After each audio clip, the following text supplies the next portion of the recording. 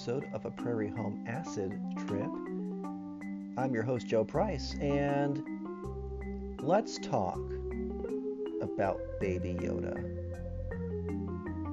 In the history of existence, all 6,000 years of it, has there been a greater gift to humanity? For unto this world was born a child, and the child was good. I'm of course assuming that all of you by now have given Lord Disney your $6.99 a month and have absorbed the available episodes of The Mandalorian. It's spectacular. There's no way around it. The show is incredible.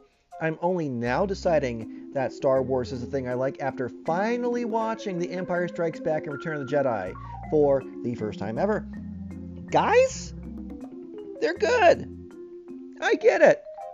Now, there was a time I could joke about Jar Jar Binks being a cultural touchstone, but those days have passed along with a significant part of my personality. So, kind of lost and gained. A Vanity Fair article came out this month by Anthony Breznican. Breznican? Where's he from? Where is he from? Tatooine? With Breznican?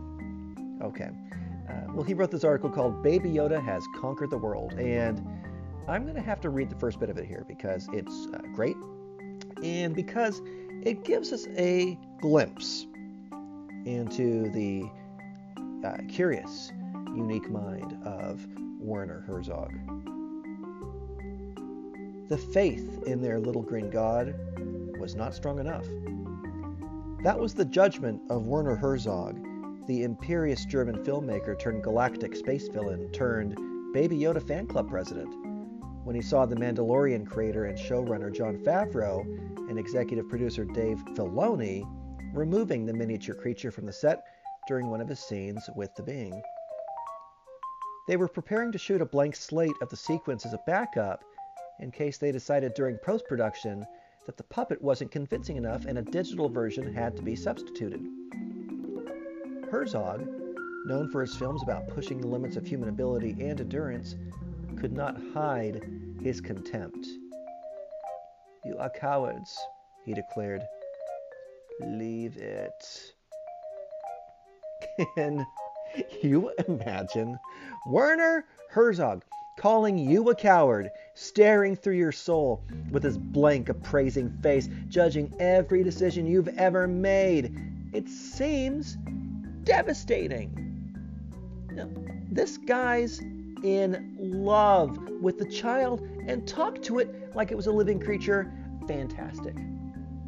Now, I was talking to a friend earlier today, and she brought up a great point. When he was talking to the child, this Baby Yoda child, was he talking to it with the puppeteer also kind of reacting to what he was saying, or was Werner just talking to this beautiful, lifeless doll?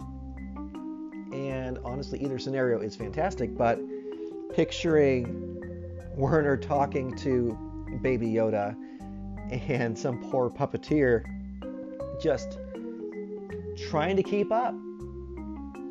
It's a lot of fun. Now, apparently this whole series takes place after Yoda proper has died, meaning there are other Yoda beings.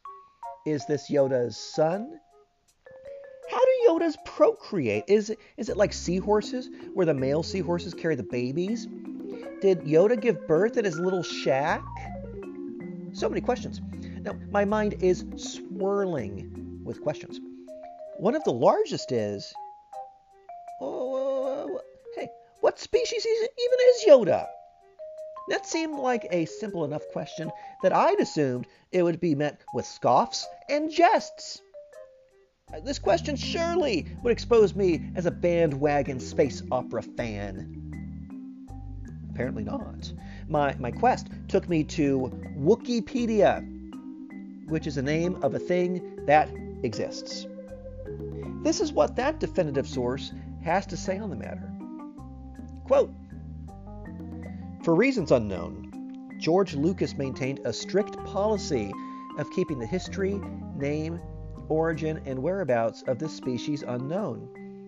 When asked what species Yoda is, Lucas has only joked, "He's a frog." In the documentary From Puppets to Pixels, he joked that Yoda is the illegitimate child of Kermit the Frog and Miss Piggy. Now, prior to the creation of Yaddle for The Phantom Menace, Lucasfilm actively discouraged licensees from exploring Yoda species, wishing to avoid confirming that an entire species of Yoda-like individuals even necessarily existed. Lines cut from Revenge of the Sith simply refer to the species as Yoda's species. Now guys, I'm about to lay something on you right now. Santa Claus appears to be a member of Yoda's species, as shown in Star Wars Adventure Journal 8, though this is an Easter egg and therefore is non-canon in Legends. In Star Wars X-Wing, which also includes a cameo of Santa Claus, what appears to be a member of this species can be seen on the floor of a hangar of the Starship Independence. Santa Claus is a Yoda?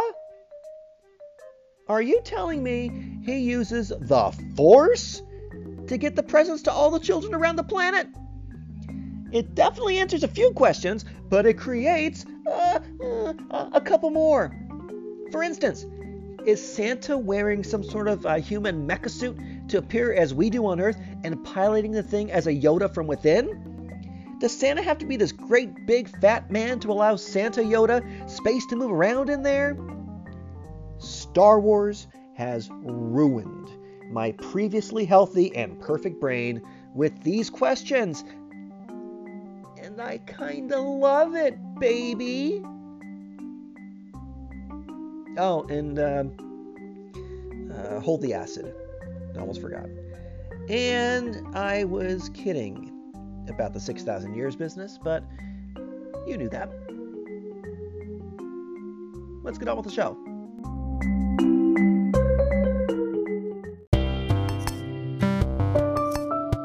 And now, a comment from a YouTube video by Fish, performing Loving Cup from Fish 3D.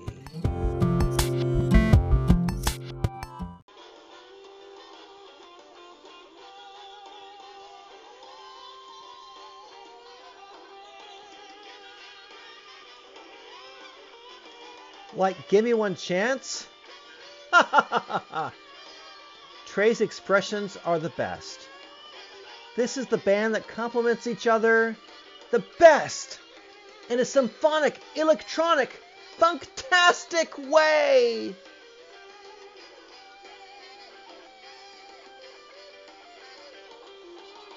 And that was a comment from a YouTube video by Fish, performing Loving Cup from Fish 3D.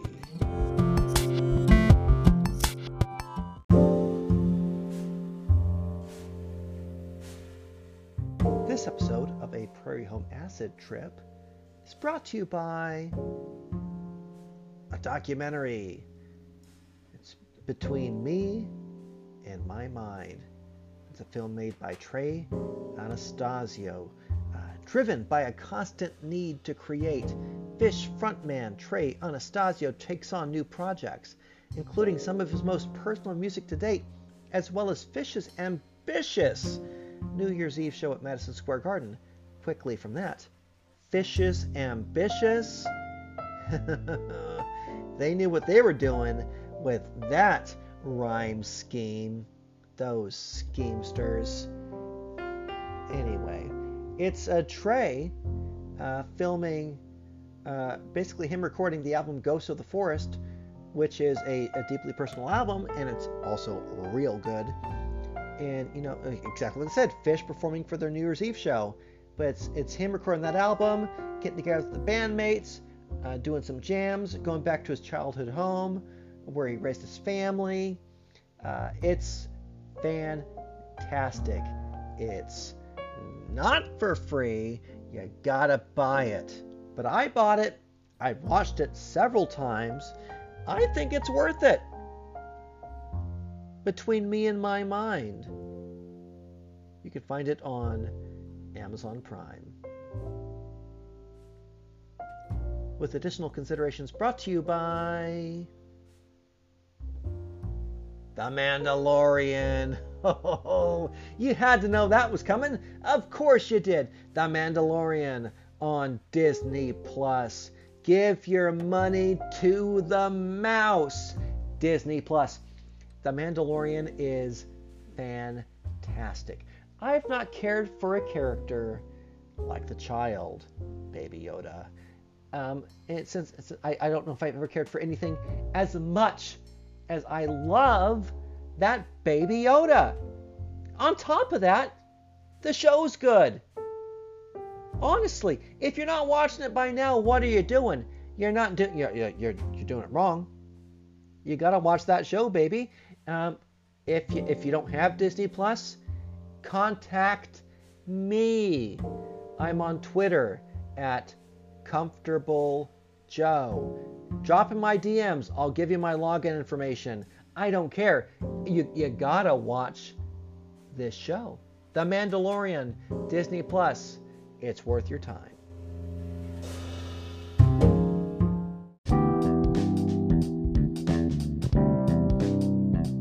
Well, that'll about do it for this week's episode. A shorter episode for sure, but in fairness, the last two episodes were one of them I was watching an episode of Frasier, and the other one I was talking about cats. So this episode we are slowly, methodically, we are easing our way back into a standard format, like a sore person easing themselves into a bathtub. Now, we haven't thrown the bath bomb in yet, dear listener. That's maybe next week. But we're in the tub, and we're warming our joints. So that's about it. We covered a lot. Baby Yoda is a cultural firestorm. Good Lord! The being to unify all of mankind. It's too early to say, but not too early to put a bet on it. I would.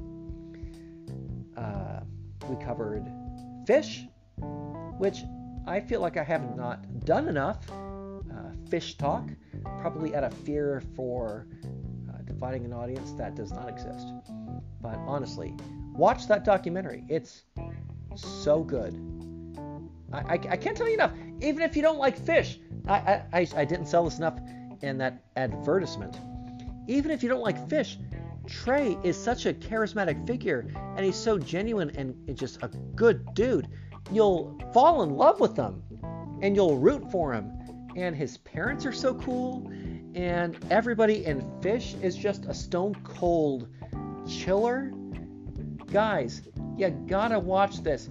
That it might be your in to liking Fish, a band that you, in every likelihood, have some real opinions about, despite having no experience with, because I was that person also, and that's fair. It took me listening to a podcast to get into Fish, which is maybe the widest sentence ever said out loud. Maybe. But it's great, and I guarantee you won't regret it. You'll enjoy it in some degree. You won't regret it, though.